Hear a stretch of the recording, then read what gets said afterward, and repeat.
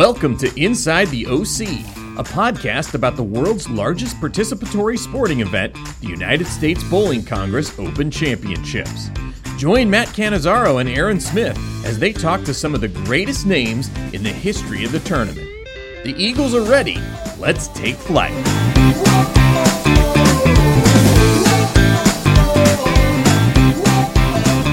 Good afternoon, ladies and gentlemen, and welcome back to Inside the OC. My name is Matt Cannizzaro, and you have tuned in for another terrific episode of our podcast that talks all about the USBC Open Championships and so much more, really. Before we get going with today's guest, let's bring in my co-host for this week's show, Aaron Smith. Welcome. Hello, Matthew. Hello, Aaron. Welcome back to the show. Excited to be here. This is another great guest scheduled for today. Another, I think, going to be a fun and great conversation with another excellent ambassador for the sport of bowling. So definitely excited for this show. Hope everything is well in your world as well, Matthew, even though we're in the same Metroplex. I haven't seen you in so long outside of this. So after our talk last week with Sean Lee, we worked out some of our relationship issues, and I think we're in a better spot now. So thank you, Sean. But yeah, let's do the thing, Matthew. All right. Feeling very motivated after last week's talk with Sean. And now to kind of set it up a little bit in the world, in the bowling world, I am what you just consider round, right? But this gentleman on today's show is well-rounded. One of the most well-rounded guests I think we've had as far as what he's accomplished, going all the way back to his youth days, collegiate bowling, Team USA, Open Championships, and still doing it for a lifetime. His first OC title came back in 1993. He's making headlines as recently as 2018 and still planning to do more now that he has reached 50 years old. So we'll talk about all of that and much more. Today's guest, two-time USBC Open Championships titlist, USBC Hall of Famer, Steve Kloempken. Steve, welcome. Hey, thanks, Matt. Thanks, Aaron. Appreciate you guys having me on. Absolutely. We appreciate, thanks for joining us. Yeah, certainly.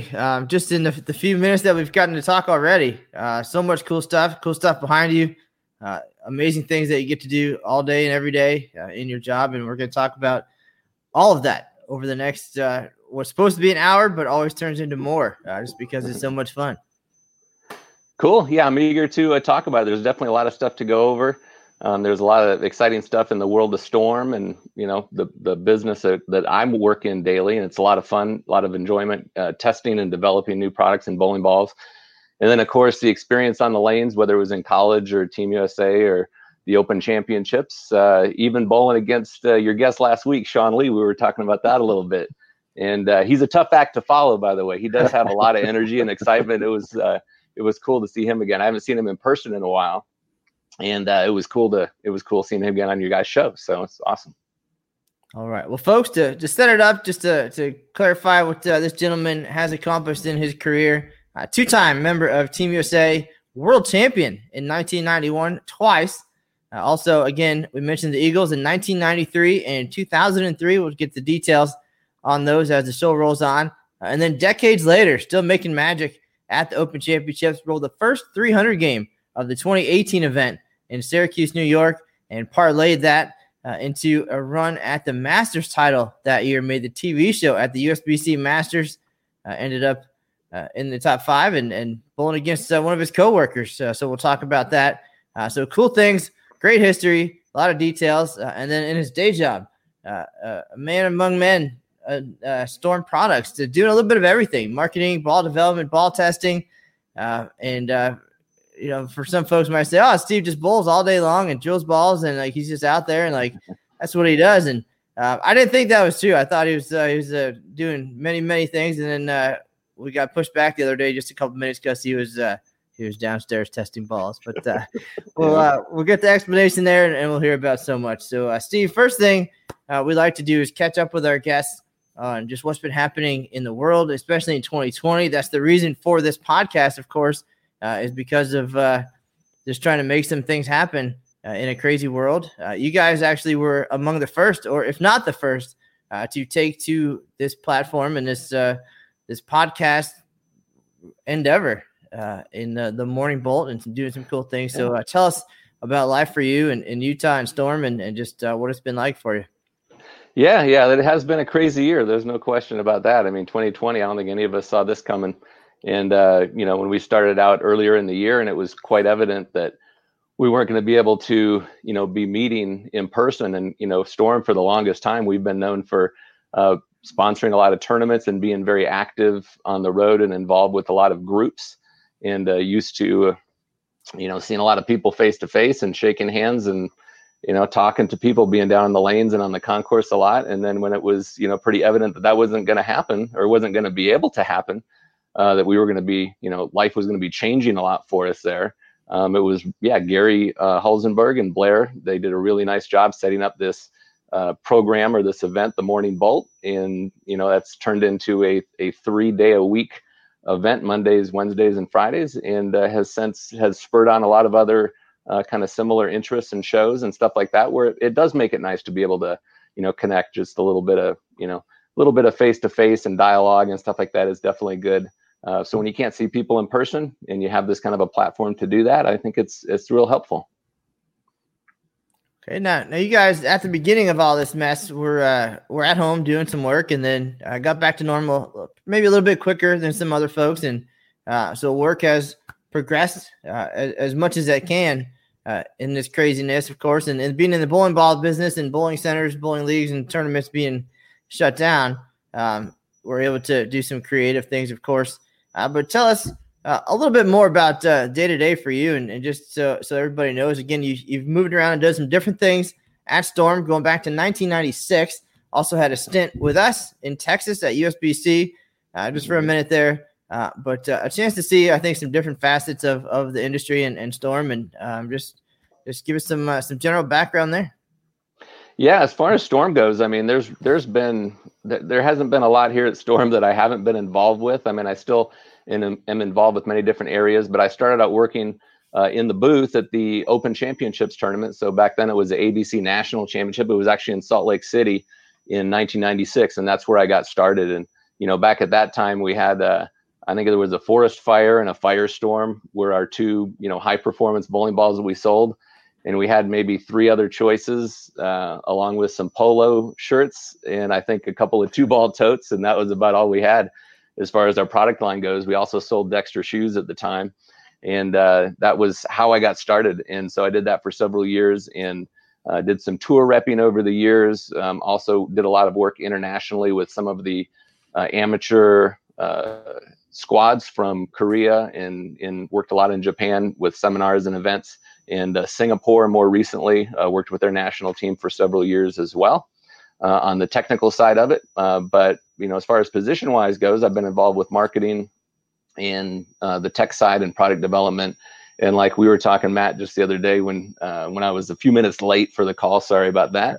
But I actually, was just going from the lanes, coming back upstairs from testing new product, which is something I really enjoy doing. I mean, it's really fun. I don't care who you are.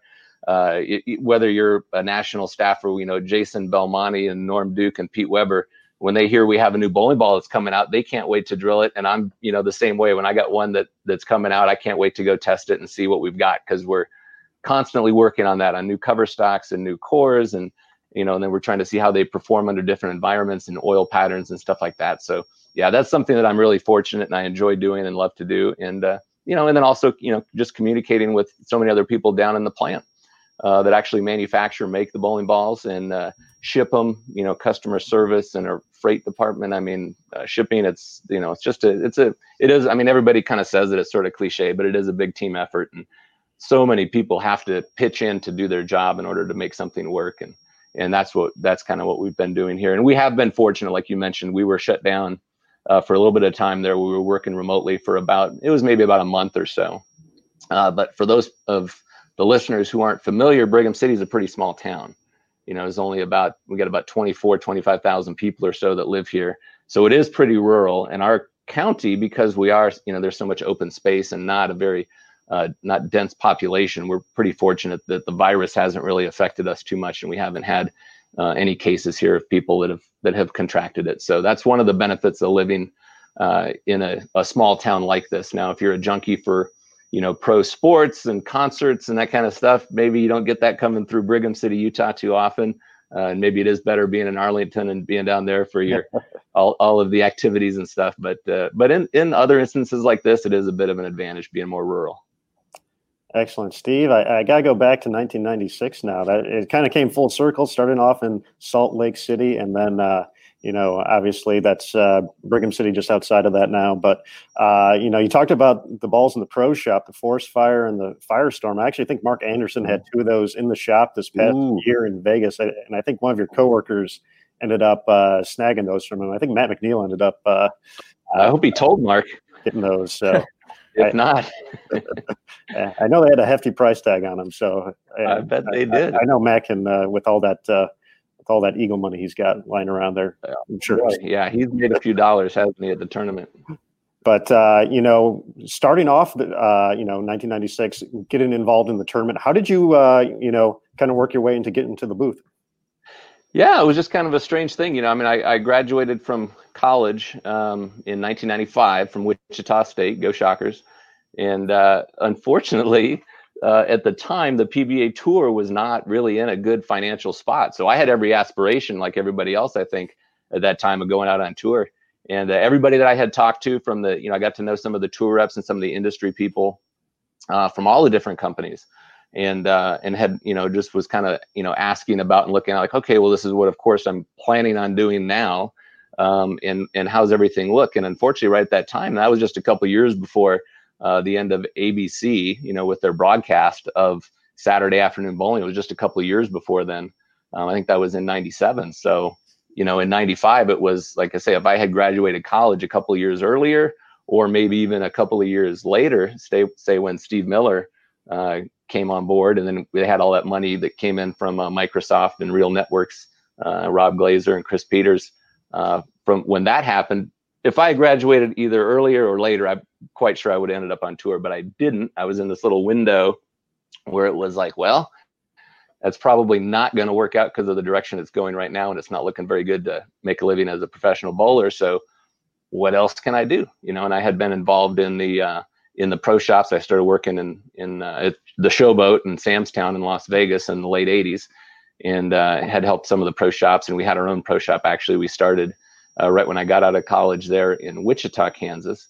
And it was just, kind of like, okay, well, if I can't bowl for a living, what can I do to work for a living? And then that was where the opportunity came. It was this, at the time, was an up and coming, new brand that a lot of people hadn't heard of. There was a couple of better bowlers that had heard of it, but when I started working there, we hadn't even had a win on the PBA Tour yet. We had a couple of shows, and that was it. But Dennis Horan had won the first title there in Windsor Locks in 1996, and that was after I'd already started. So, yeah. So at the time, it was like, you're going to work for who? Like, they'd only heard of some of the other more well-established brands. At the time, the Brunswicks and Columbias and AMFs and Ebonites, those were the premier brands at the time, and Storm was just up and comer, and nobody had really known about Storm. So I took it as a good opportunity to kind of get started. And I'd bowled the Open Championships for several years at that time, and I remember going by all those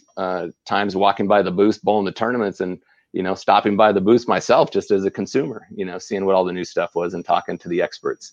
So I thought that would be pretty cool to actually become one of the experts myself. So that was kind of where that started.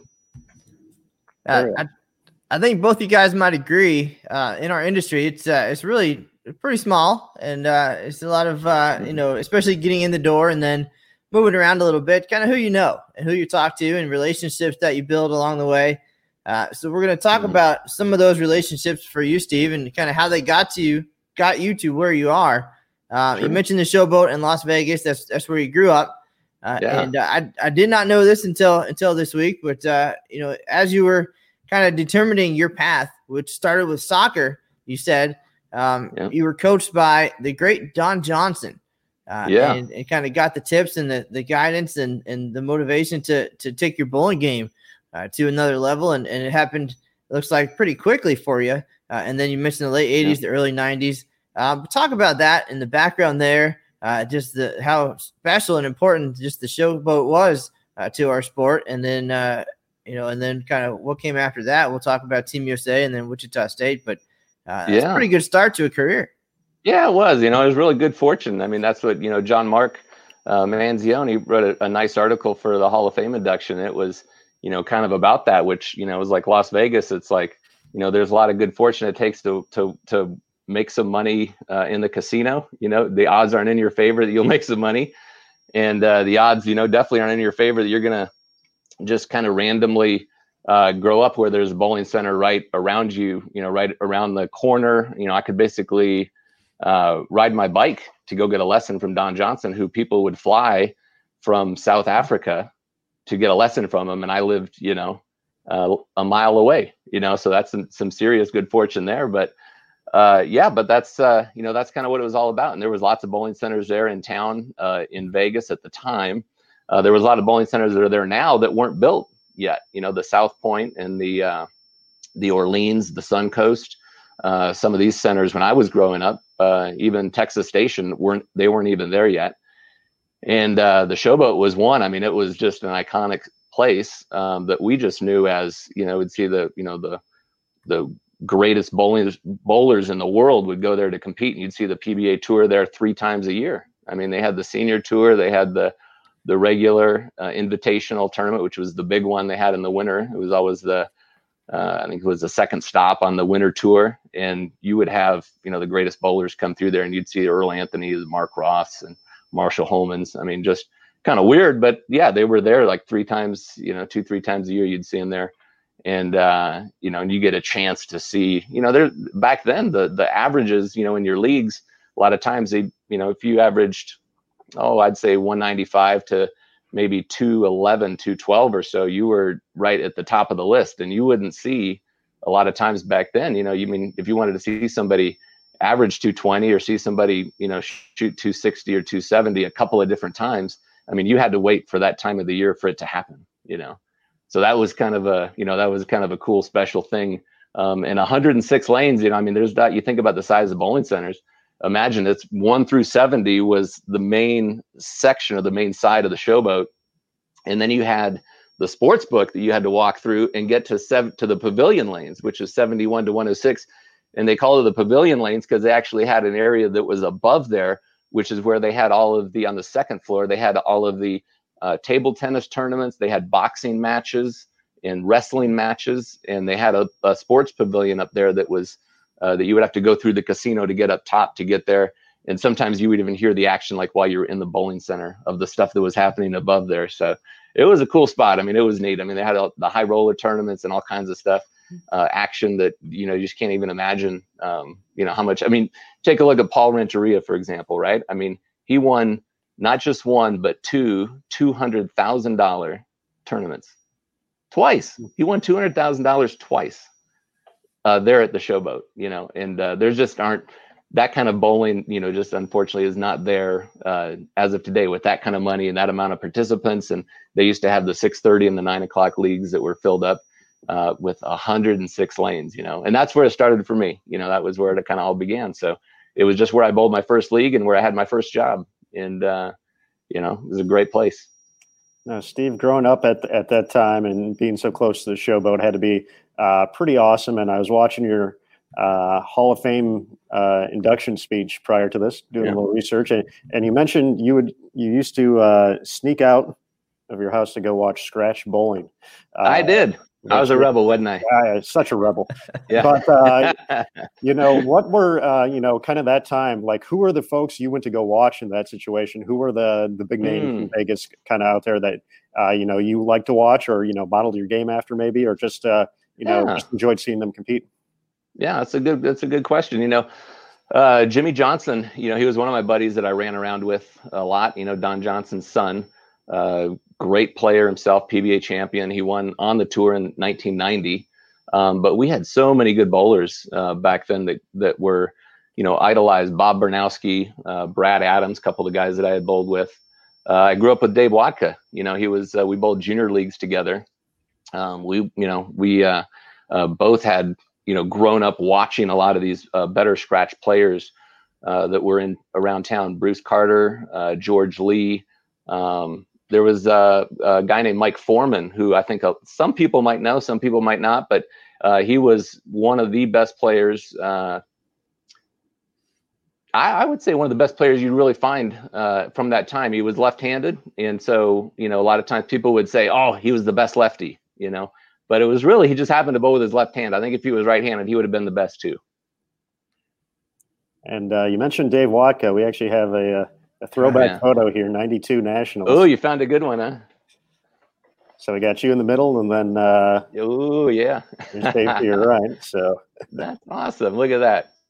Yep, that's me in the middle. There's Dave to my right, and then all the way on my right, on the viewer's left here, I guess would be Brad Adams, and then Troy Bridges is next to me, and then Niall Konachek, who was a great player himself. And Niall and Brad and myself, actually the three of us we were on the team. We had the two different players in 1993 that we ended up bowling together on, and we actually set the all-time record there for team all event score just the year after this, which is hard to believe. Look how young we were. Wow. So now we are here to talk about the Open Championships, of course, the Inside the OC podcast, and your OC career or experience, at least with the event, actually goes back to 1986 in Las Vegas. You're a teenager at the time, but you got to see the event happen at Cashman Center. So the lanes built just as they were in 2009, and a chance to go and see the amazing venue and the best in the world. And then your competitive career started 3 years later in 1989 in Wichita. Again, so trying to put the timelines together and the fact that you went to Wichita State after. So logical question, did the experience you had in 1989 translate to your collegiate decision as well, which we'll learn was not the case at all. But tell us about going to the Open Championships first as a teenager in 1986, and then what prompted the decision and the timing to go for the first time as a competitor in 1989. You mentioned even 1988 just as a guest, just to get a feel for it. But tell us about kind of the beginning of Steve Kloempken at the Open Championships. Yeah, they had a thanks, Maz. In 1986 was the host of the Open Championships that year, and it was at Cashman, which was the same place where they used to have the AAA baseball team would play, and had nationals there in 2009. So it was just north of the downtown area there, and so they had a youth tournament that they ran, and I think some of this even still happens today, where you actually get to go there and compete on the lanes and go through the weigh-in process, the squad room, bring you up through the back. And then there was a tournament, and, come to find out that is all part of the process that you need when you're putting in new pin setters and everything, trying to make sure that they run right and doing a lot of your troubleshooting, making sure that the lane condition, maybe even testing out the lane conditions a little bit, and making sure that everything is working properly, and giving even, I'm sure there's a lot of new hires and new employees that are working the tournament, that it gives everybody a chance to kind of get their feet wet a little bit. So so Dave Watka and myself and Willie Wilson and Crystal Ortega, that was our 4-person team there. And we had actually competed there as a team in this youth tournament. It was pretty sweet to be able to actually bowl on those lanes. Then they actually had a pro-am there as well, that I think my mom had finished in the top 10 out of 1,000+ entries that they had back then. And then that also included at the time your bowling ball that you got to, that had the ABC Masters, 1986 ABC Masters, that had the special logo on there that you got as well for participating in that. And that was pretty cool. So a lot of good memories from back then. And it might still be some of the stuff that they do today when they're trying to, you go into a center that is a fresh install, and you got to make sure that all the screws are screwed down and nails are put in, and and you're not getting lane damage to the bowling balls, and kind of troubleshoot all the pin setters and make sure that everything's working. That is all true. And now that we know that it really is such a special experience for the youngsters, and we kind of talk about it like it is, and hoping that being their first taste of the Open Championships, that eventually when it's time, they will become the next competitors on that stage. And in your case, that absolutely did happen. You got to go again a couple years later to see the event and participate in some of the side events, and then it happened for you in 89. So tell us about 88, 89, and just getting to compete for real. Yeah. 88. That was in Jacksonville, and that was the first tournament really where I had left Las Vegas to bowl in a tournament.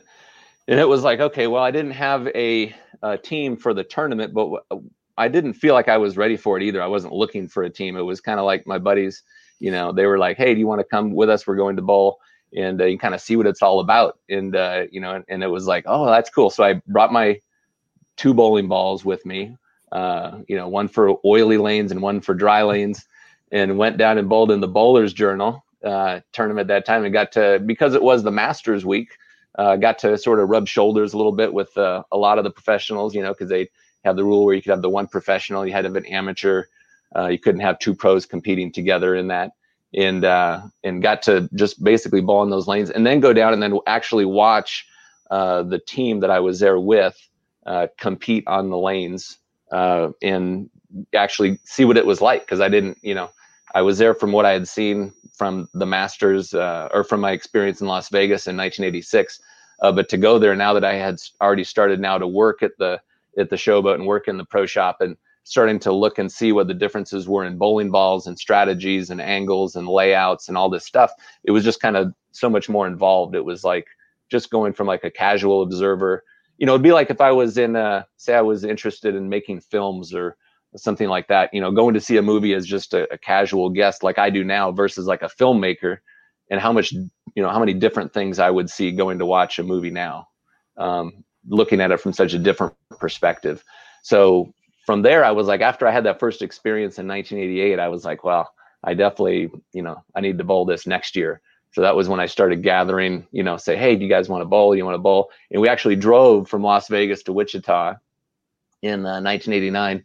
And we bowled in February, and we got to Wichita. And when I got to Wichita, and I had no idea what kind of cold I was in for there. So I think I even bought a coat in Wichita when I got there. I was freezing. But it was a cool experience. And I don't think I bowled.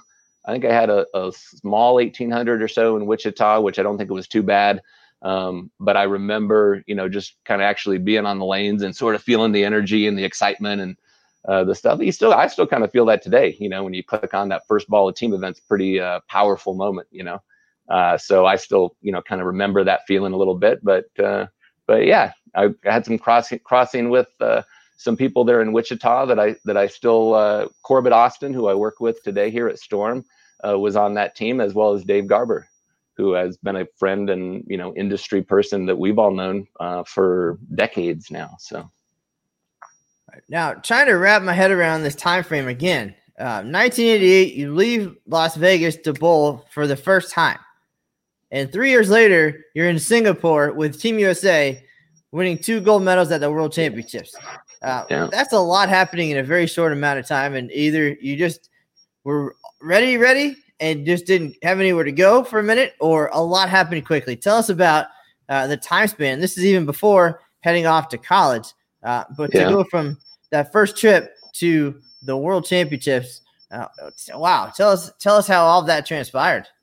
Yeah, it does seem like it happened pretty quickly, because I remember, you know, really just going from, say, like 1988, 1989, and then all of a sudden qualified for Team USA the summer of 1990 to make the team in 91. It was like, whoa, this thing happened really quickly. But what I had found was that one of the great perks of working at either the Showboat or Sam's Town as an employee, free lineage. So I took advantage of that. And I can tell you that week in and week out, I must have bowled. I mean, it was not uncommon to bowl 75 games in a week, you know, for sure. And then I had the coaching, whether it was Bill Hall or Don Johnson, you know, there. So a lot of games, and, you know, you're young, so the joints and everything still feels good. Your muscles work right, and you got all that enthusiasm and energy and stuff, and you're ready to go get them. And then, and what else do we have in Vegas too? You know, if you're at the Showboat or Sam's Town, it was every bowling center was 24 hours. You know, it was the other thing too. So it was like literally you know, we bowl scratch leagues at night, 9 o'clock league. We get done, we'd bowl a few pot games. Then we'd go eat breakfast at like 1 a.m, and then go back out and then either bowl more action, or sometimes just go practice more on stuff that maybe you didn't bowl that good in the action bowling that night, you know. So we did that several nights a week, and just consequently, it just, you just end up getting good because you just bowl that much. So it was kind of cool. Kathy Wadka too, I worked for, Dave's mom. She represented Team USA in 1987 in Finland. And so, it was kind of like, well, I saw that there. I worked at the Showboat first, 87 to 89 in the pro shop. 86, I started as a scoring attendant. But then in 89, I started working for Kathy there. And then it was like, ooh, Team USA. I hadn't even really thought of it too much before we got to know her and became a little bit more familiar with that in Team USA. And it was like, oh, okay. And then back then at that time, there was you'd have to qualify through your league for the city finals. And then there was a Las Vegas City tournament. And then you had to advance from that to the Nevada State tournament. And then you advance from that to the region finals. And then we had the region finals was up at Cloverleaf. And that was, I think we had 3 advancers from that. So we ended up getting to, 4 tournaments later. So going through all the steps to qualify for the national team was quite an endeavor on its own. But there was no problem as far as bowling, that many games and that frequently, because that was all I did. That's what I did. So, but you're right. It seemed like I went from, all of a sudden, you really don't see it till later. But it seemed like all of a sudden it was like, yeah, there I am in Singapore, and you're like, wow, how'd that happen? Just a couple years before that, it was like, I was just going to watch good bowlers bowl. Well, now, as Aaron would attest to, Wichita is kind of a hidden gem. It's not a place that you would make a destination, but once you get there, you realize that there's a lot to it, a lot of character, a lot of redeeming qualities that make you want to go and stay. So as we asked the other day, it's pretty logical to question, hey, did your experience in 1989 in Wichita make you want to go back and stay and go to college there? Of course, that was just after a national title for the Shockers men. And of course, for Gordon Vatican, the head coach, and the Chilton vending team, 87 to 89 was a pretty phenomenal time in their Open Championships career as well. But your time at Wichita, your decision actually had more to do with Team USA and Gordon than it did Wichita itself. And so tell us about that. Of course, to go there, the storied collegiate program, you have to be pretty good already. You have to have aspirations and expectations. But it wasn't the city itself that sold you at first. It was actually had more to do with Gordon and Team USA. Tell us about that. Yeah, that's true. It did. When I went there in 89, we saw the convention center where they had the lanes, and then they had North Rock lanes, which is where they held the Bowlers Journal Championships. And that's a storied center, of course, on its own. There's so much history there with the PBA and Albee and Ozio shooting 300, 279 in the championship match. There's a lot of history there at North Rock. And but for me, when I was on Team USA, I was working full time, and I was, as I had mentioned before, bowling pot games all night and practicing during the day and working. And, so there wasn't that much time for school. I mean, I had, I think when I got through, I was still going part-time to UNLV. And I think I got, in the course of 2.5 years or so, it was like 38 credits or 42 credits or something like that was all it was. And I remember Gordon said, hey, you know what? There's a bit of a problem here that I kind of foresee for you, which is, at this pace, you're never going to graduate, Steve. You might want to change this up a little bit. And I tell you what, I got a better plan for you. And he's like, I think you should come to Wichita, go to school full time. You're going to become a better bowler. You're going to help us win some titles. You're going to get your degree, which is most important. What do you say? And I was like, okay, let's do it. That sounds like a good idea. I think I got a better chance of doing this than, as of right now, I'm taking 1 class a semester, maybe 2. And it was just like going on. And I was like, I had such a good experience on Team USA with Coach Vatican. I was like, hey, I'm going to trust you on this. Because I really didn't have a whole lot of, we had at the show, but we had hosted collegiate tournaments there, and they still have. I know Las Vegas is still a good destination for those. Over the Christmas break, they have the couple of different tournaments there. So I had been exposed to it just a little bit, but it wasn't anything that was set in my mind like, this is something I really want to or have to do. It was, it was just a matter of like, timing wise, where it's like, okay, well, I can either keep doing what I'm doing here, or I can make some changes, accelerate this process a little bit, try and get my degree, see what happens from there. But I got, more and more into bowling after I'd already started bowling, or after I'd started going to college at UNLV. And then it seemed like a better idea to go. And I just trusted the advice, and glad I did. Well, now last week, Sean Lee brought the energy. You just mentioned the word accelerated. It just feels like your whole career is accelerated. You're in fast forward mode because now you get to Wichita, and we talked about your two Eagles. The first one came in 1993. So you're a 23-year-old college student. All of a sudden, you find yourself in the spotlight at the Open Championships, and simultaneously the start of a 3-year run of collegiate national titles. Some phenomenal performances. There's one of those photos there. You mentioned Gordon, Dave Garber there down in the front as well. Some terrific players. But again, the fast forwarding career of Steve Kloempken here. What a time. And to shine the way that you did.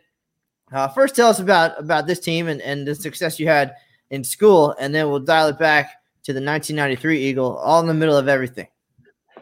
I can tell you this was an interesting year for us, and this was my first year. I bowled in Wichita for 3 years, and this was our first one from 1993. This photo was from Indianapolis when we had won, and I can tell you it was a roller coaster of a year. It was really strange, and I didn't know what to expect. I didn't know what was going on, but we won nationals, sectionals, the last two tournaments before that. In pretty fine fashion, like we had sort of run away with them a little bit. But we were all kind of thrown together there a little bit. There was a little bit of carryover on the team with experience from before. Lonnie Wallachek had been through there a little bit. But Brian Adelgren was on the developmental team basically the year before that. Garber and Lonnie were the only ones with experience there. John Murph and Kelly Bennett were brand new to the team as well. And everybody kind of came from that era there, basically just being young singles types of players. There wasn't any kind of experience as far as for what it was like to be a team player. So I think our first 5 tournaments we bowled, we didn't not even win. We didn't even come close to it. And I think it was like, I think Gordon at the time was kind of wondering, like, what on earth did I do trying to recruit all these different, kind of good individual bowlers from all over and bring them all together at once. Cause it just did not sort of work and gel from the get go. And it wasn't that we didn't like each other or get along. It was that we just didn't know each other and didn't know how to communicate or how to, kind of work together as a team. You know what I mean? And then it just took some time. And then when it did, it was like, oh, okay, this is how it's supposed to be. And then it was, and then we led the tournament there at nationals. And of course, you bowl the step ladder, and we took the lead, or we led it, and then we won, beat San Jose State in the championship match. But it was, it was not like an easy thing where you just like, oh yeah, we're just gonna sail like to victory and just. We're Wichita State. We don't have to work at it. We're just the best bowlers. It was so far from that we had we had really no idea exactly what we were in for. But we come to find out that we were pretty good. And as long as we sort of figured, and that's why you have your coaches, we had Pat Henry and Mark Lewis there as well to help work you through and kind of walk you along the way and help educate you and help you figure out exactly what it takes to become a good team player. And once you can kind of get past that, it's just so much of it's more than just actually, throwing the ball. Well, it's a perfect segue there too, as far as being a team player. Your 2 world championships were doubles and trios, right? Then the 3 consecutive national titles in college, and then your Eagle was team all events. So certainly comfortable in a team environment. What did you bring to those teams? What did you contribute to make them so good and so successful? Ooh, that's a good question. I think every year it's a little bit different, and depending on who's on the team, I think you provide some kind of a different role, and sometimes people are looking to you for, maybe your strength is reading oil patterns, or maybe your strength is knowing what it takes to talk to somebody on your team to figure out, okay, this guy's a little overhyped, or he's a little low energy, or whatever it is, whatever it takes to get them to an optimum place to where they can perform their best. And even from tournament to tournament, though, sometimes, you just really never know kind of where you're at. You sort of have to evaluate everything on a day-to-day or, tournament by tournament sort of basis. But the crew that I had from Las Vegas, that we won the team all events in 93. At the time, it was the highest all time. I think it's third right now still for all time, but at the time it was the highest team all event score that had ever been set.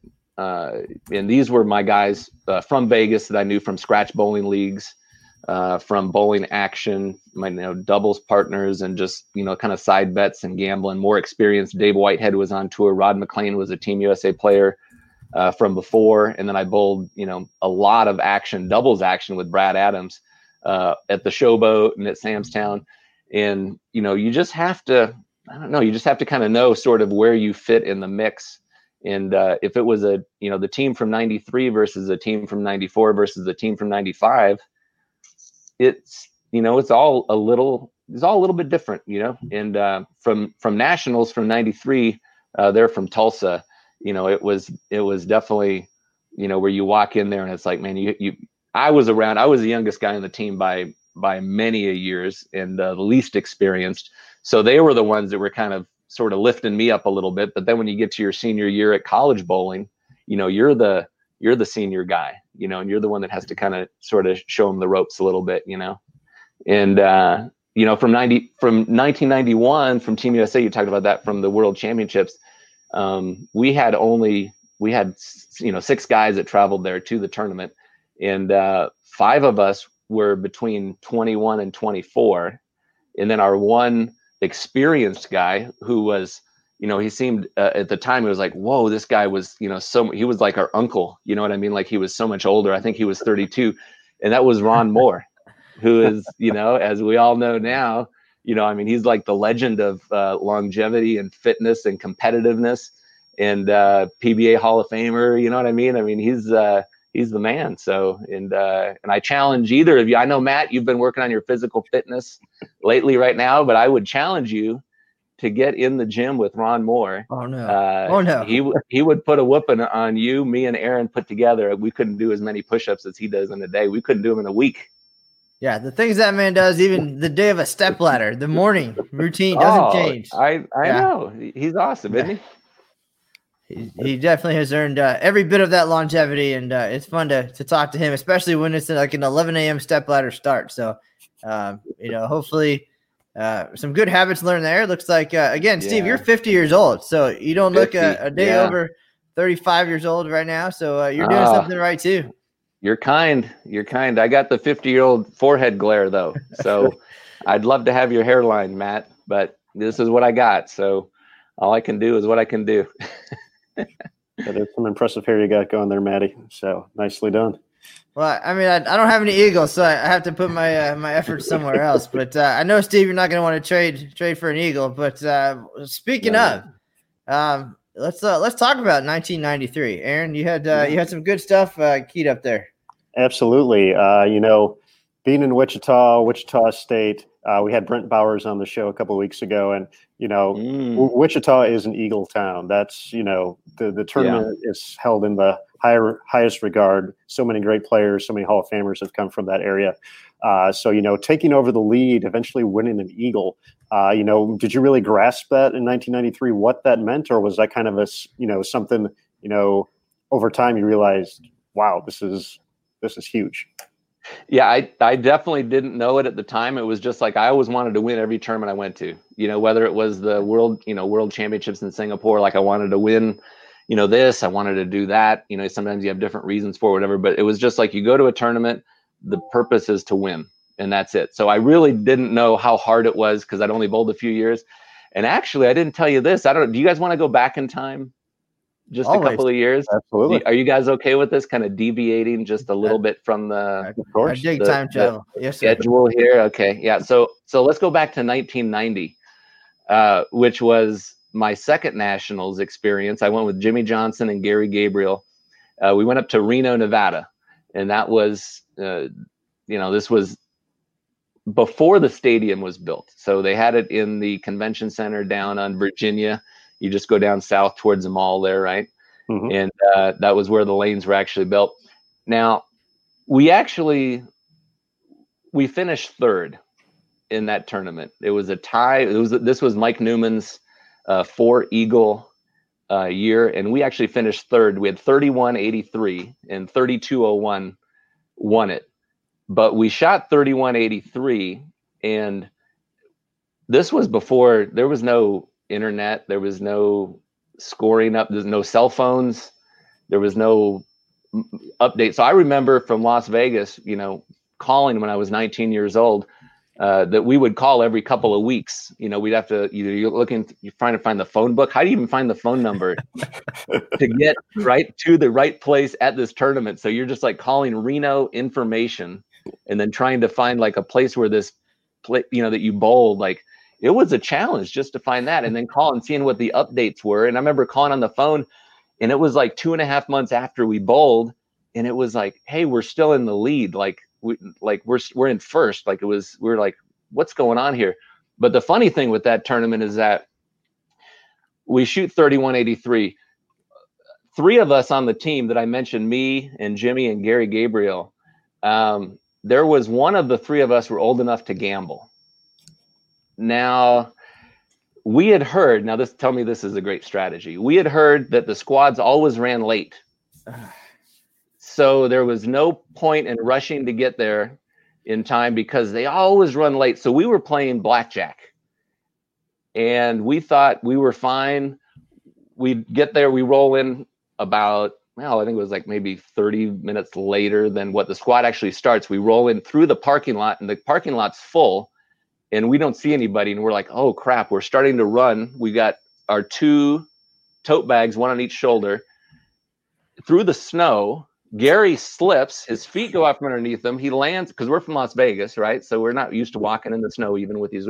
We go in, we're bowling with Dan Nadeau, and they basically rush us to the lanes with no practice. We're the last squad to start, the last pair to start, no practice, and we almost won the thing with no practice, gambling, underage, not on time for our squad because we heard that it usually runs late. You hear that, folks? Yes, that happened. Don't believe everything you hear, or 2 hours early. Or if you want to take the lead, just show up whenever you want, and we'll, whenever you want. Just practice as long is as you're young overrated. enough that you don't need practice shots to loosen up. Yeah, nice. As long as that's the case. So, but 93, we got there on time. We went through the whole routine, the strategy, and worked together as a team. We had a few different players that were on the team there. From that picture you showed before with Dave Wadka, but that was with Brad Adams, Niall Konachek, Rod McLean, and Dave Whitehead. And we finished in the top 10 in the team event, and we were like, wow, this is pretty good. But we didn't really have any other real expectations till we came in the next day. And this was before you had any practice shots. And actually, I can run through this with you real quickly too, since we're okay with kind of going off path a little bit. So Niall Konachek, so we start out they were really dry. I mean, the end, they really hooked the end of team event. And so we get in, there's no practice. We get in for the singles and doubles. So the first shot I throw in doubles counts for score. There's no warm ups. You get the lane in the back, the stub lane, to try and loosen up, but you don't get to throw a shot on the lane. My first shot goes in the right gutter of doubles. And then my next shot is a big 4. So I got 6 in the first frame. And then Niall gets up and he's like, oh, they're tighter. And then I went big 4. So then he was kind of a little bit confused. So then he made an adjustment and he went 2-8-10 and opened. And then I went up there and I went 2-4-8-10 and opened. So I had 15 in the second and he opened. We ended up finishing 7th in the doubles, and we ended up setting the all-time. It was just crazy. It was like, man, we went from like all of a sudden, you're like, well, this is a complete disaster and train wreck. And then a couple frames later, everything, all of a sudden the clouds cleared up and the sun started shining and birds were chirping and everything, and it was all good. Well, and now to be 23 years old and bring an Eagle home, especially to Wichita, that had to be a pretty special feeling and pretty awesome. And you had to feel just incredible to bring that home. Yeah, it really was. And it wasn't until really at the end when it was like, because I didn't even know what we had shot. I mean, I knew we had bowled good in it, but they didn't even at the time ever post anywhere what the team all events scores were. I mean, it wasn't like part of the rolling. They used to have the digital board where you could go and see, exactly what the scores were for the top 10 in any division, but you didn't know what the team all event was. So when we actually got done, it wasn't, and I don't know who interviewed us from the ABC, but they had said, "Do you realize this is the highest?" We're like we literally had no idea till we got done. It was just a matter of like, you just throw a shot, you're just like high-fiving your teammates, like, yeah, and just pumping your fists and running them out.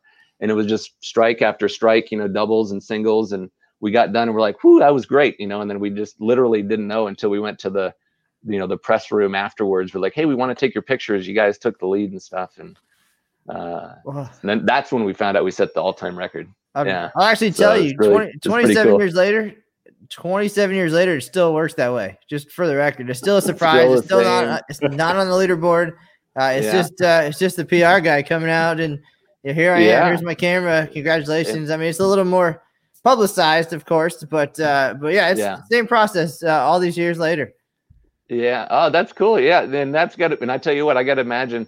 I mean, I've seen that happen in sports, many different times, and I gets into, Deandra was did a little show with Jason with you guys here. I think it was just last week or the week before, and talked about the mental game. But a lot of times when you're actually in battle, like you don't know, or you're not, it's like you find out kind of afterwards what it was like, like what really happened or but like while you're in it, you're just like worried, you're just thinking about what's happening, what my adjustments and moves and strategies are. Should I change balls or should I do this or that? And then when it all comes together, you get done, then you look up and see the scoreboard. Like if you're doing that, you got a chance of winning. If you're like looking at the scoreboard saying, well, I got to throw 16 out of the next 18 and make sure I don't open, then I can, if you're in that mode, you're not winning. Chances are it's not going to happen. All right. Well, at that point, we talked about really what happened to you after college. Of course, the titles, the Eagles. So much happened in such a short amount of time, and it was all acceleration up until the end of college. You mentioned at that point trying to figure out life, the career, the PBA tour. Probably wasn't going to happen at that point. Got into the pro shop world, ended up at the Open Championships in 1996, and then took a different path. So what was happening so fast? It was then a decade, really, before you emerged, at least in this regard, on the national stage again. And at that point, 2003, you decided, I'm going to leave my teammates behind this time. I'm going to take this one for myself. But an older, more mature Steve comes back to the Open Championships in Knoxville, and you got it done individually, regular all events. So a totally different experience. And again, so with so much success so quickly, it was a while before you got back into that spotlight at the Open Championships. Tell us about that decade and just kind of how you got to where you were and how you got to be that guy who came out and won the all events title. Yeah, we had a lot of good tournament showings in between. In Albuquerque, for example, I do remember that was a year when I was still working. That was my 5th year. Working and help manage the booth. And that was the year El Nino 2000 came out. And I remember it was the year 2000 because of that. That was just such an iconic thing, right? Even everybody was worried that all the, computers and banks and phone systems and everything was going to collapse and everything was just going to stop working as soon as midnight struck. And then we found out, okay, that wasn't the case, thankfully. But we had bowled good that year and a couple of different years at the National Bowling Stadium. We bowled okay. We didn't really bowl that good at the stadium. We've had some good experiences and turnouts there at the stadium since then, but it did take a little bit of time to sort of get a little bit, I don't want to say acclimated, but a little bit in tune to what our team needed to do to bowl well at the stadium. But, the thing with Knoxville, and it was kind of hard couldn't necessarily see it coming, but a couple of our guys had decided to move on as far as they just weren't going to be bowling as much. They're like, hey, why don't you just go find a couple other good bowlers. They were talking to me and to David Haynes, and David said, "Well, I got a couple of good guys I think we can bowl with that were looking for a team," and that was Bill Hoffman and Ted Hannes. And so we got them, and then we had a fifth opening. We were trying to find out who would be a good fifth opening, and there was a young up and comer. You guys may have heard of his name. He had a bit of a career and has a bit of a career in our sport, but at the time he had not won a national event. He had actually just gone on tour, but Sean Rash was available to bowl that and interested in bowling. He didn't have a team already for that, so he bowled. And he and Derek Sapp actually ended up winning the doubles there that year. But we actually finished second in the team event there in Knoxville. And sadly enough, Bill Hoffman and I both opened in the 10th frame in the team event. And so we lost by 6 pins. And if either one of us marked there, we end up winning the thing. Of course, hindsight's 2020. And now you're like, okay, well, we didn't know. We took the lead, but we were like, oh, it's kind of a depressing way to finish. Now it ended up, I had 89 clean. That was my only open of the 90 frames. And I think Riggles has 90 clean in Huntsville. I'm not sure if he's the only one. You guys might know that offhand, if anybody else has done that or not, but I know he had 90 clean in Huntsville in 97. But I had 89 clean that day. But I came out the next day, and it was kind of like a little bit like, well, we were excited in the mood, but we were a little bit pissed off. We were like, great. We bowled that. It was a good score, but what a depressing way to end the night. We were both working on strikes, and we had like one double, or I think we had a double, 2 strikes, or a strike and a spare, and then 2 opens in the 10th. It's like we really, didn't finish it off. So we came out the next day anyways. We didn't have like this massive, kind of like either expectation or like we were like, oh yeah, we got the lanes figured out. We're doing this. We just went out and bowled and just got lined up, and we just kind of get like a little bit of a feeling, and you kind of know exactly what to expect. Feel really comfortable on the lanes. It was just a certain thing where everything matched up for ball reaction and the mental outlook. But even the individual all events, I mean, it's still, you're bowling in the team environment, and it's still your guys around you. You're still communicating with them. You're still working together as a team. So, I don't think there's anybody that's won individual all events eagle that could just take credit for it and say, oh, like I did it. That's not really the case, because you got your team around you. And if you're successful at the Open Championships, it's because you're working together, as a team, communicating, understanding, because you got to change balls, you got to move your feet a lot, you got to make adjustments with your speed, hand rotation a lot. You're not going to get through all those games without doing that. So you got to have people around you that you communicate, work well with. So that's kind of where that came from. It was like, it was great, but the process wasn't necessarily that different than it was when we won the team all events title. It just so happened that I had the best look and happened to, be doing things the best among the team. But it was pretty cool, because that was the first year we had bowled with Bill Hoffman and Sean and Ted Hannes. And then Sean had won. And then, so he wasn't able to keep bowling with us. He bowled with us for a couple of years, and then he went on tour. So then we picked up another guy who had then also won on the PBA tour and only bowled with us 1 year, and that was Rhino Page.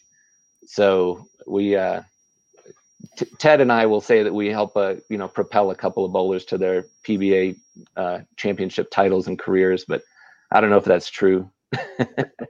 Well, forever servicing the sport, but that brings up a good point, is the fact that you've had all this continued success, and you surround yourself with all these great bowlers and do cool things. But through all of that, you've stayed the course as far as your career in the industry. You've done great things with Storm, helped that company grow tremendously in all of these years. And then every once in a while, just popping in there, be like, hey, I'm still here. I'm going to win an eagle. Hey, I'm going to do, just so we know that you're still around. But has it been tough to not want to change direction and maybe go and bowl more? Maybe that will change now that you've hit that 50 mark. But to be able to keep doing what you're doing, then go out and have those quick hitters and then get back to work. Talk about that. It's got to be a tough thing sometimes, maybe. Yeah, it can be tough, but it's not really that hard in terms of, as long as you have a tournament for me, this is just for me. I don't know if it's the same for other people, but as long as there's a little something to focus on, like you're like, hey, I got this tournament coming up, like it was in Syracuse, right? Let's say, hey, I'm bowling nationals and I'm going to bowl the Masters. So you know what? I don't want to show up for this tournament and not be ready, so I can work through that in my mind, in 4 or 5 months in advance or 6 months or whatever, say, hey, you know what I'm doing? I'm going to go down and practice after work because I want to get ready for the Masters, and then I can do that 3 days a week. And it's not hard. It's like, hey, no, I got to get ready for the Masters. I'm not going to go do this. I'm getting ready for the Masters right now, and then it helps me at least kind of keep my brain in terms of thinking like, okay, this is what I'm doing and why I'm doing it. Whereas if it's just, I think, I'm just going down to practice. And then they're like, well, you just practiced, 12 times this month. Do you need to practice again? And you're like, well, if you don't know why you're doing it, it's probably hard to just go do it. But as long as there's a specific tournament. Now, the PBA 50 tour is kind of cool. And I was signed up for one of those this summer before they had to cancel it. But that is something that I'm looking forward to being able to do, this decade here that's coming up and say, hey, you know what? I want to be able to pick, there's 10 events during the summer and I want to pick, tournament, 2, 6, and 9 or whatever, and just figure out the right locations and where it is. And then that will keep me, active and keep me engaged, saying, I'm practicing for this reason. I want to be ready for this PBA 50 event in Hammond, Indiana, or wherever it's going to be. And then, you know what I'm saying? And then say, hey, okay. Absolutely. Yeah. And then say, hey, you know what? Then it's easy to say, oh, well, how come why are you waking up early and going to the gym or going running or going and doing this stuff? Well, I'm just doing it to get ready for the tournament. So that makes that part, like I say, for me, for whatever reason, it makes it pretty easy to do. Well, Steve, if you end up going to Hammond, go to Olympia Lanes to go compete. Get yourself a deli sandwich. Ooh. Tell Mike Cozy hi. It's all good. Tell him to know me there too. But the deli sandwich, it's top notch. So is it? Oh, nice. I like that. Tell me, Aaron good Smith. Deli sandwich. I will not turn that down. Do you remember they used to have that little deli right next to the National Bowling Stadium? It was right out on the street, little sports book. It was out by the train tracks. They had talk about a good deli. I mean, you talked about Mark Anderson before. Mark Anderson, he knows his stuff. He got me onto that deli. I was there. I'm gonna throw Mark Miller, longtime bowling guy. Ooh. Mark Miller. I'm gonna throw him under that train right now. When I went to Reno to work at the Open Championships for the first time in 2007, he told me that story. He told me about the deli, best pastrami sandwich you'll ever get. Told me exactly where it was supposed to be, and had me running all over town for half the day trying to find something that had been torn down and turned into something else years before. The legend preceded it, of course, and it was long gone by then. So I'm still upset. Mark Miller, if you're watching, you still owe me a pastrami sandwich. I won't put any salt in that wound and tell you how good those sandwiches were there too. It was a good pastrami. Mark was right. Sad that it's not there though. You pulled on Aaron's heartstrings a little bit, talking about Hammond, Indiana, one of his favorite places, and now you're talking my language. All you have to do is throw in a Kenny Parks or a pizza something here, and then you're our favorite guest ever. But let's transition back. We'll talk now. You mentioned 2018 at the Open Championships, and for you again at the OC, you had the win in 03. You surrounded yourself with great players, success in the years that followed, some close calls, team event, team all events. You mentioned Rhino Page 2008. You guys had a great run, and then again another decade. And then you find the spotlight. So you're on the edge of 50 at that point. You prepared. You knew that the Open Championships and the Masters were going to be held together in the same venue. So you planned it that you were going to be there. Why not? Why not bowl the Masters, bowl both? And at Storm, they're very supportive of you guys being able to do this. Alex Hoskins had made the TV show as a non-professional the year before in Las Vegas. So, of course, he was going to be bowling for sure. And trying to improve on his runner-up finish or third-place finish. And then what an opportunity. Two events in one trip. You did it. You prepared, as you said, you described it perfectly. And you came out and you made magical things happen. And we do have photos and videos of this because now we are in the technology age in 2018. So you've now lasted generations from the phone book to the Facebook. So this is the career of Steve Kloempken. But 2018 comes up. You guys are prepared. You've done your homework. You have great teammates around you. Again, David Haynes, always around. And now we get down to it. We're in April of 2018. Doubles happens. Steve starts stringing strikes. Aaron, take it away.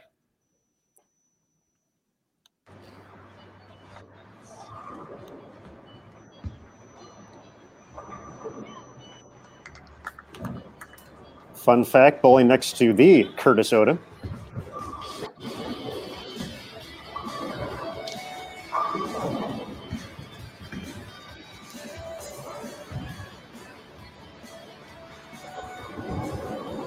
And this would be the first 300 of the year. Common collected. Steve, you got it done. That's got to be a pretty awesome feeling to finish it off. Oh, that's his wife, Marsha. Just for everybody, Marsha Kloempken. Yeah, so we're legit on the kiss there. Tell us about that moment and stepping up in that situation and the pressure and what you felt being able to deliver. And then Aaron was actually down in the settee taking the video, so we'll hear his take on the excitement as well. Oh, cool. Yeah, the one thing that you do know, and I just know this from bowling the Open Championships over all the years, is you used to always have the spot to where, you start out with the first, strike or two or three or four, and it goes on and on. Then it gets to a certain point and it changes colors on the scoring unit. And then it's like, that brings like a little bit of extra attention. I think that was on the front eight that would happen, that you would see all of a sudden they would go from like green to white or something like that. Right. So it would be like, okay, the pressure is building a little bit. Well, that would always be like the signal for somebody to come down, and then they get the video camera out, and all of a sudden things change. This gets into that mental game thing we were talking about before. It's like, okay, nothing's really changed, but all of a sudden somebody's got a camera behind you watching you throw the next shot. So now it feels different. Now there's more pressure. It's like there's more on the line. And then a lot of times, it doesn't happen. You don't shoot 300.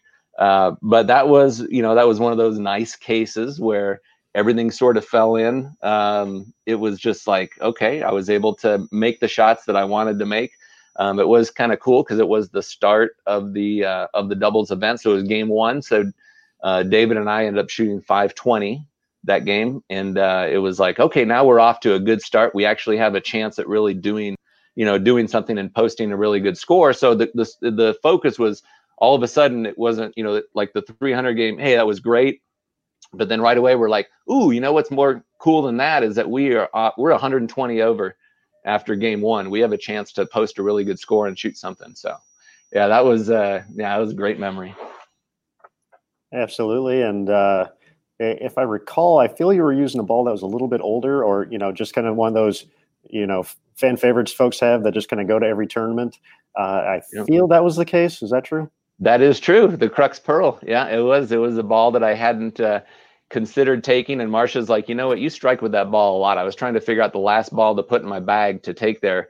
And she's like, you should bring that one, because I had used that one in many tournaments locally, and even brought it, I think, even to nationals maybe the year before. But I had been using that for about 3 years. It had a lot of games on it, and I just loved it. And so anyway, so that was one, and it wasn't the right ball for the team event, so I didn't get a chance to use it. But I was like, well, trying to decide, okay, what are we going to do for singles and doubles? A little different lane condition, try and apply some surface here, try and do this and that. And and it ended up being, it was the last ball in my arsenal that I had put in for the tournament, and then ended up being, the right one for that game, and for most of the second game and stuff too. It was a good one. I didn't get to use it a whole lot in the Masters. Of course, the link conditions, are always changing. They're always different from day to day and from event to event. So, but boy, that was couldn't have had a better ball in my hand for that. And I know in talking to you and David afterwards, with some of the rule changes coming up, that was kind of the last opportunity to bowl doubles together, and then to make one like that was just made it better. And we talked about, you mentioned the El Nino 2000 photo. We actually have that here, but we got David in the middle there. I know you guys have been at this a long time. What did it mean to have that run with him in doubles, take the lead? You guys unfortunately did not get the win, but still had to be a pretty awesome experience. Yeah, it was pretty awesome. And everybody that bowls it wants to win. So, you got to understand that going in.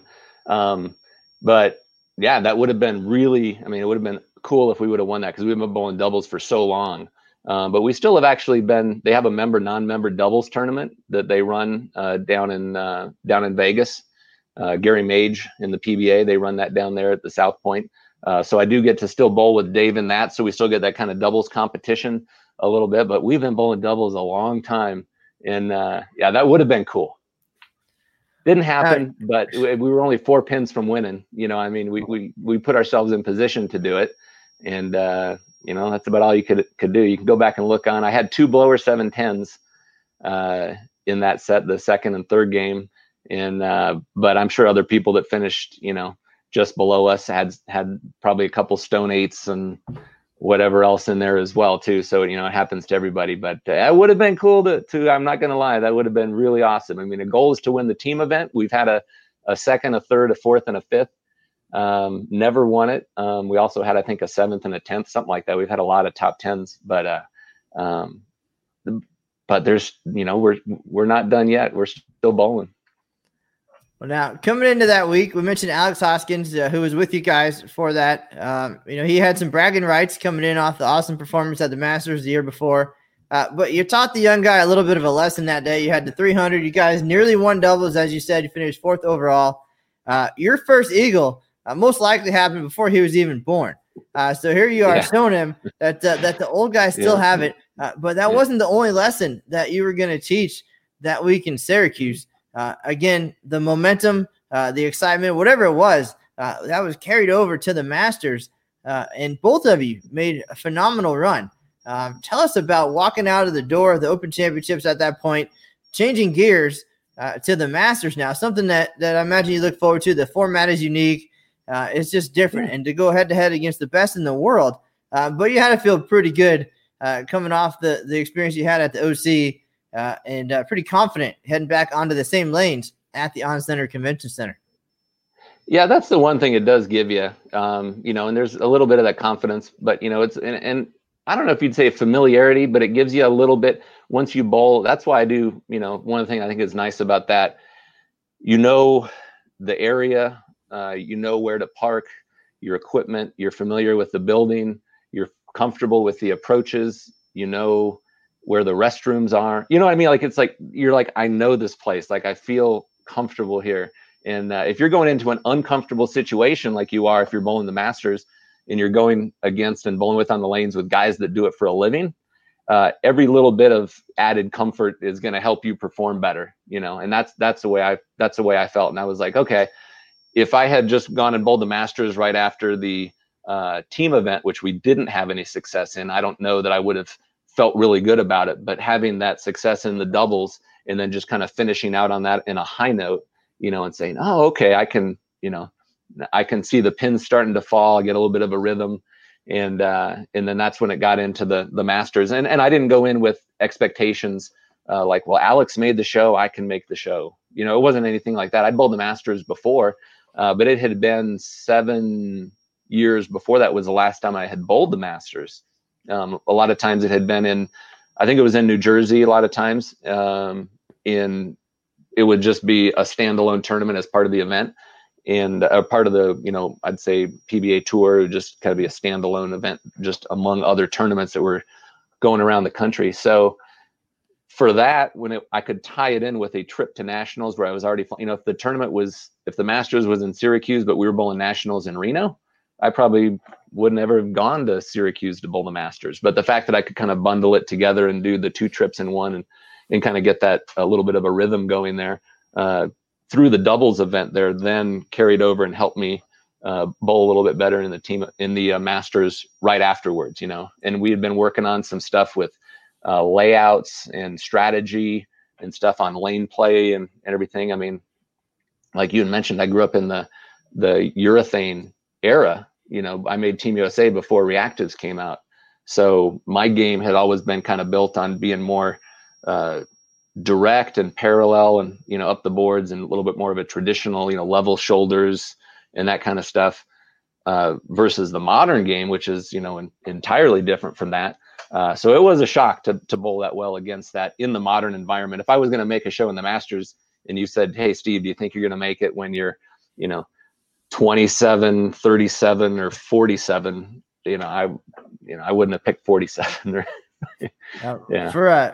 For those unfamiliar, the USBC Masters qualifying is 5 games a day for 3 days. So 15 games of qualifying against hundreds of the best bowlers in the world, 300 or 400 bowlers, and then a cut down to the top 64 or 63 plus the defending champion for a double elimination match play bracket. And each match is 3 games, total pinfall. The winner will advance. But once you get down to that, really, again, it's just you and that bowler on that pair of lanes bowling head to head. So whatever's happening around you doesn't matter. You could have the lowest score, the second lowest score in the building, and win your match when somebody's shooting a 780 and losing somewhere else.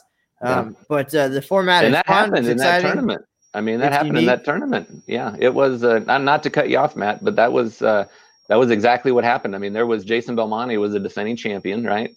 And he came in, and the lanes were, they were on the lower scoring side. And I think Jason ended up going lose, shooting, 690 and 710 or something, it was, there is that, and it goes back to, my old showboat days a little bit with Las Vegas and the high roller, Brad Edelman.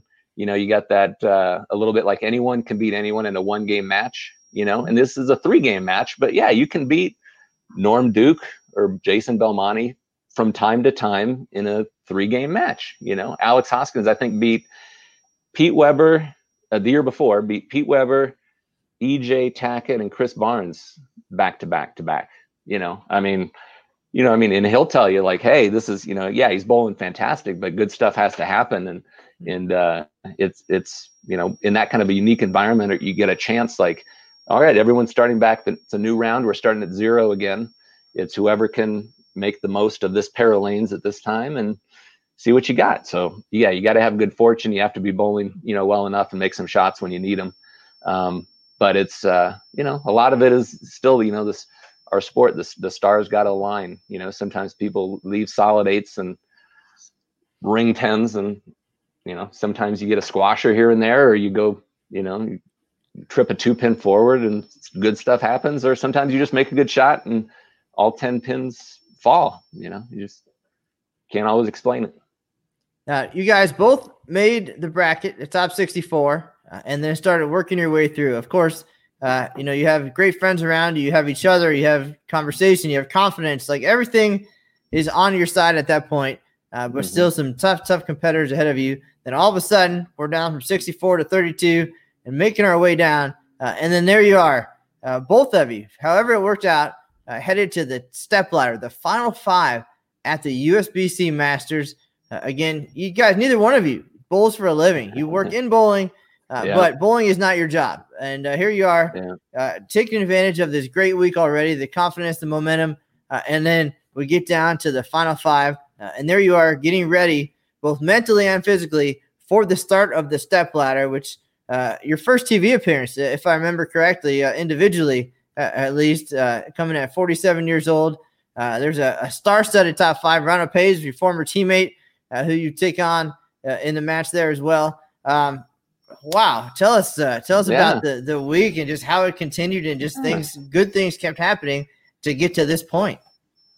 Yeah, it was kind of cool. It was one of those things where the round just kept going and we just kind of winning and advancing. And Alex and I are, he had made the show the year before or so, but it was just kind of just sort of going through, just kind of like, okay, how are you? You're always looking at your equipment and you got to tune up this. You got to, I was still, kind of like the Ron Moore we were talking about earlier before there a little bit, going like run a mile or 2 before the match to loosen up the legs and do some, some kind of stuff that you're like, you kind of get into it. You know what I mean? And like, but yeah, you're right. Alex and I and a lot of other people who have maybe made some TV shows when it's not their primary focus from day to day is, they're working at a desk or, in an office or something like that. But yeah, I remember Alex, we're looking at that big board back there and it's like, man, who'd have thunk, but it did happen. And then the day of the show, it was just, you show up early, the lanes come out at this time, want to get some stuff warmed up, make sure your shoes are good, make sure your thumbs feel good, make sure your surfaces are right, get loose in practice, get the, kind of the jitters and stuff like that out. And, but yeah, it was really neat and that was the one thing that Alex had mentioned too, because for Syracuse, that was in the convention center. So even though he had made the show before at the Orleans, it was in, bowling center with the normal ceilings.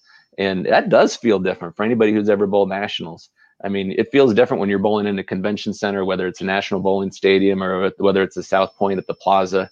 It feels different when you're bowling there. You've got all that wide open space around you, so there's no replicating, that feeling elsewhere if you're in your traditional bowling center back home. So that's one thing I can say is you definitely don't want to miss that chance to get what that feeling's like, so that was neat. But yeah, the fact I was just hoping, once I made the show, well, I mean, I guess every round it was kind of like, well, that's great. I won. I can't believe it. I'm still going, or still alive or whatever. Just kind of kept going and going and going. It's like, wow, I'm still bowling. But when I bowled that first match against Rhino Page, it was like, okay, I made the show.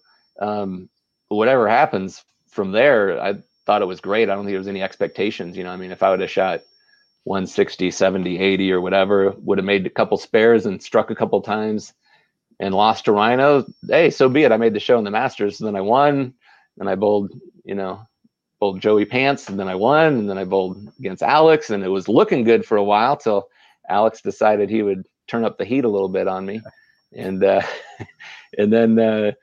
he advanced to bowl against Andrew Anderson, who ended up being the PBA Player of the Year for 2018. So yeah, it was just an awesome experience. I'm glad I got to go through that. It was fantastic. Would have been nice to win, kind of like the doubles. But everybody wants to win. So, what are you going to do? Well, we might have Alex on next week, and he'll have a storm patch on one shoulder, and then the other one will be I beat my boss over there on the other side. But can you just kind of sum up that match and that moment and just, I mean, it had to be pretty nerve-wracking, but maybe a little comfortable at the same time, at least bowling against somebody that you knew so well, and knowing that no matter how that match turned out, one of you would be bowling for the title at this major event. Exactly. And that was the neatest part, and that was the one thing too, is actually Alex. Yeah. He does, he works for us here at Storm, and Chad McLean works for us here. And I'd hired Chad, and Chad and I had hired Alex. But Alex I'd brought him onto our team in, I want to say 2014, maybe it might've been 2013 or 14, but I had brought him onto our team for nationals. So he's been my doubles partner now, starting last year after we had because David Haynes was my doubles partner all along. Alex had been bowling with Ted Hannes. But when we had just switched up our team here recently, then now Alex and I are actually bowling together. So, we've still got some, we've got a team title to win too, but we still got a doubles title to win as well. But I've been bowling with Alex since, we've had 7-8 years now together. Bowling nationals. I think this year would have been it was either the 7th or the 8th year it would have been if we had bowled this spring or this fall. So we know each other just from work and from competing against each other in the local tournaments, but then bowling together at nationals as well. So there is definitely there's a sense of a familiarity a little bit where you just kind of get into a little bit more of a kind of a comfort zone a little bit, but yeah, I started out the match with a double, and he had struggled. I think he had a blower 7-10, and he had a 2-4-10 in there as well.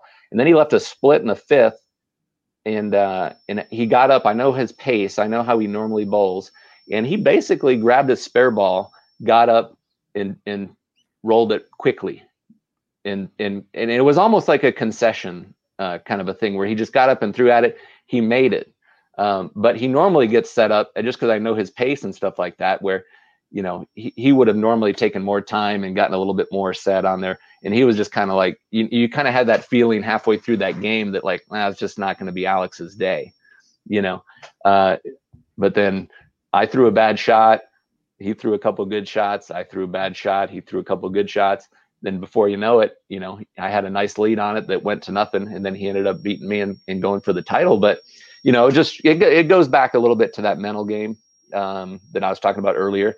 So much of it is, there is a physical component to it, and people always used to ask when I was a tour rep, like, what's the difference between the best amateur bowlers that you see in the pros, and some of it is the physical, the way that they actually deliver the bowling ball. And if you get to the line a certain way, your chances of making a good shot are better than most, if you do things right in your physical game. But, you look at Norm Duke and you look at Jason Belmonte, you look at Pete when he's in his prime, and these guys are complete masters of the mental game, and staying calm and staying focused. And in that environment, when you're bowling on national TV like that on ESPN, you got 600,000 people or so or watch that show.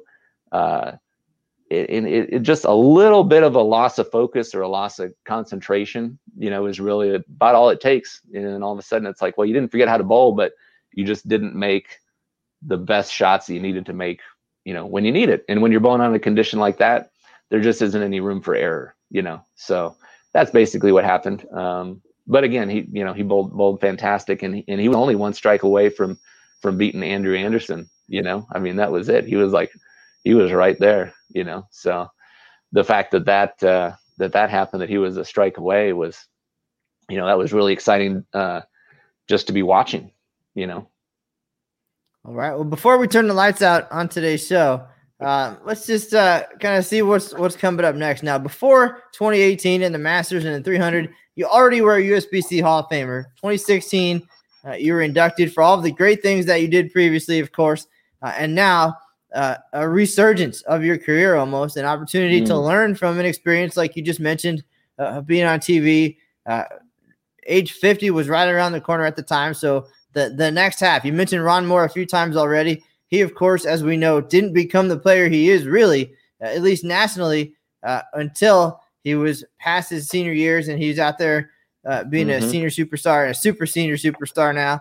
But he had a real job before that, so now kind of take two for Steve Kloempken out there. You got derailed a little bit here in 2020 with some of the potential things that were happening and the PBA 50 tour and whatever's on the horizon. But what's coming up next? What are you working toward now as we get back to some sort of normalcy in the world? Yeah, as of right now, there have been some tournaments here and there that I've been competing in. We did bowl down in Las Vegas. We had a doubles tournament down there, and actually Alex Hoskins, he won it with Darren Tang. They were the winners, but I had bowled with David Haynes, and we advanced. We made the 5th through 8th spot, so we had a good showing there. There have been a couple of other tournaments that have been here as part of the Storm Northwest Tour, where we have a bunch of tournaments in Idaho. We have some in Montana. They're starting to kind of open up a little bit back in Idaho. We've had a few local tournaments here in Utah. So I'm just trying to kind of keep my mind, engaged on what tournaments we do have to bowl in, and trying to stay sharp and kind of keep my game in tune. There was a tournament last year actually that was in Korea that was a Storm Domino's Pizza Cup tournament that we had a lot of the top pros from Asia that we went over and had. That was one that really had, again, had my focus and had my attention on. And then I was, intent on, a couple of these tournaments here for the PBA 50. So, in the meantime, I'm just trying to stay healthy, kind of keep my body in shape and be ready to bowl when I do have the opportunity to bowl the Open Championships next year, as well as, we actually do have a qualifier for the Masters that is in Idaho in about a month. So the winner of that gets an entry into the Masters for next year for 2021. And so if I get a spot into that, but I am looking forward to being able to bowl the Senior US Open, the Senior Masters, and then maybe sneak in a tournament and a good deli sandwich in Hammond. You never know. I like it. Very nice. Well, now at the Open Championships, you bowled 31 years. You're up there on the average list. 213 is the number. All the success, the 300, just everything, the close calls. Looking back over all these years, what does that event mean to you now as something on the calendar every year, and the success you've had and being a legacy at the event now and just a celebrity? What does that event mean in your eyes after all this time? Means I'm old, Matt. Means that I've been around the block a while. No, to me, the coolest thing is, I don't live next to, like David Haynes, for example, one of my teammates. I only get to see him a couple times a year.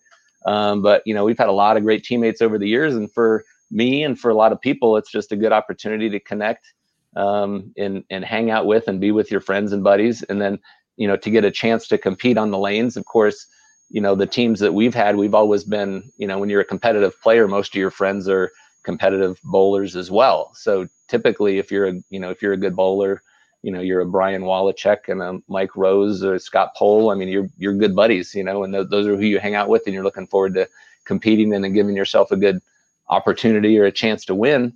And that's kind of where we're at too. We still want to win some more Eagles. We're definitely not done. And we're going to keep competing and giving it our all every year that we can.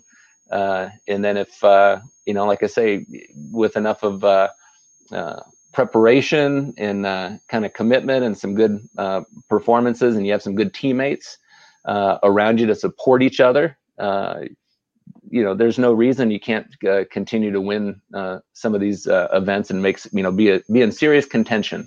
So even if you don't win, to be in contention to win, put yourself in the position for something good like that to happen again. That's definitely what can happen. And that's one of the things, bowling the Open Championships every year gives you a real good, the one cool thing about that too, that when you're looking at the Open Championships is that, it's nice to win the singles, it's nice to win the doubles, it's nice to win the team, but there's no re-entries. Like, you've got 3 games, the lights flip on, everybody has the same opportunity. Everybody has only 3 games. There's no do-overs for that. It's just whatever you can do. There's no turning in your test late or a retake. It just doesn't exist. It's like, this is your score. Here's your chance. What did you score?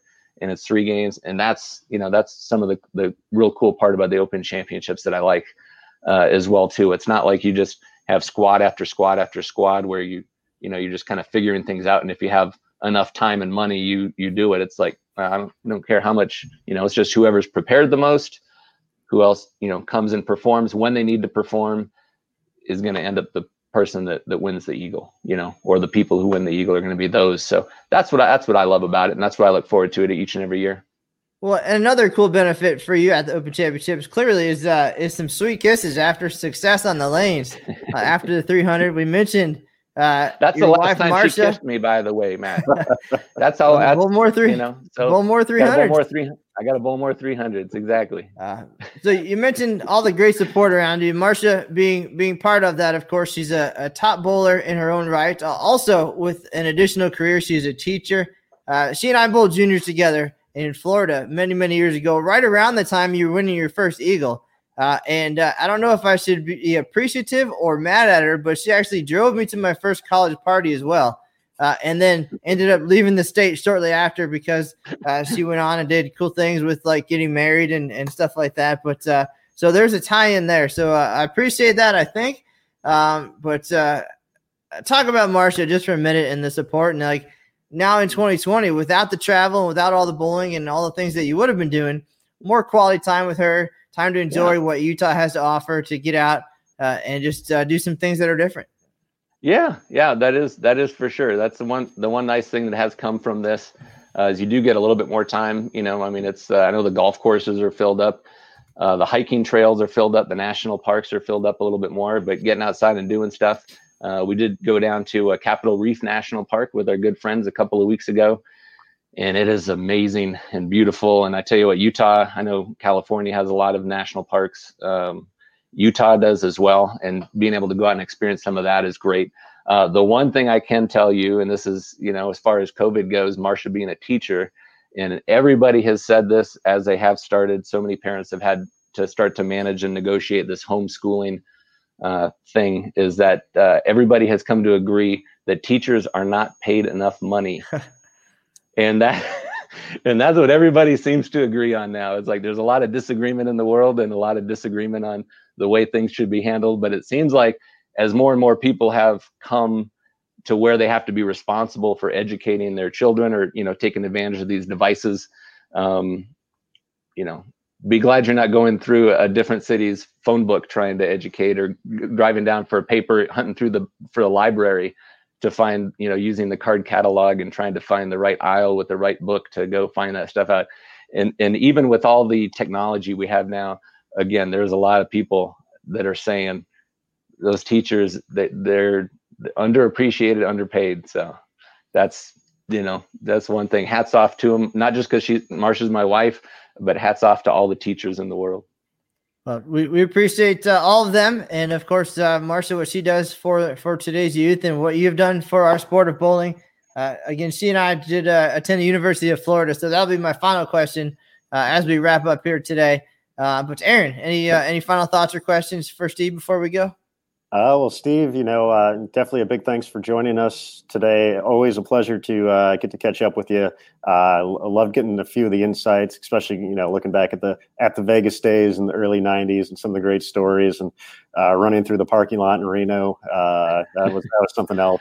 I have one final question for you now, because you got all those great bowling balls behind you, and there's so many cool things there over at Storm. And, everyone thinks I'm going to ask, what's the best Storm bowling ball of all time? And I know your answer is they're all great. But what is the best smelling Storm ball of all time? Well, I can tell you as far as fragrance goes, and it's not just because we just talked about it, but the Crux Pearl, which was the one that I used for 300 up in Syracuse, has a root beer fragrance. Okay. And it was phenomenal. It was so good. And the original X Factor, though, that I actually have one back here at my rack, it has a chocolate fragrance in it, and chocolate was pretty good. It was a little bit it kind of smelled like a Tootsie Roll a little bit, Mm-hmm. But those would be my two. Now the X Factor, both of those balls, I mean, again, they got special places for me because of the Eagle and the 300 game and that, but yeah, root beer and chocolate. I mean, those were that's the way those were. Now we know. And pastrami sandwich. We haven't made one of those yet. Well, that's coming up Chad next. McLean, get on that pastrami, please. And all right. Before I head off to run down the street now from my root beer float for lunch today. Final question, Steve. Saturday morning, Florida or South Carolina? What do you got? Gators, baby. I'm the Gators. This is when it comes to college football. I'm go Gators, and it was exciting the first week. When we were talking about that a little bit before about the offense. They got a powerful offense, and in my household, I tell you what, you better not be rooting against the Gators. I can tell you that. Marsha will let you know. So it's Gators. You said all the right things. You get to go in the house tonight when you get home. That was the right answer. So, that's right, folks. Thank you all for tuning in today. We had a great chat with the USBC Hall of Famer, two-time Eagle winner, two-time world champion Steve Kloempken out there in Utah working at Storm Products. Coming up next week, Jason Thomas and Aaron Smith are working on finalizing the guests for the PWBA podcast on Monday, then Bowling Explained on Wednesday, and of course we'll continue.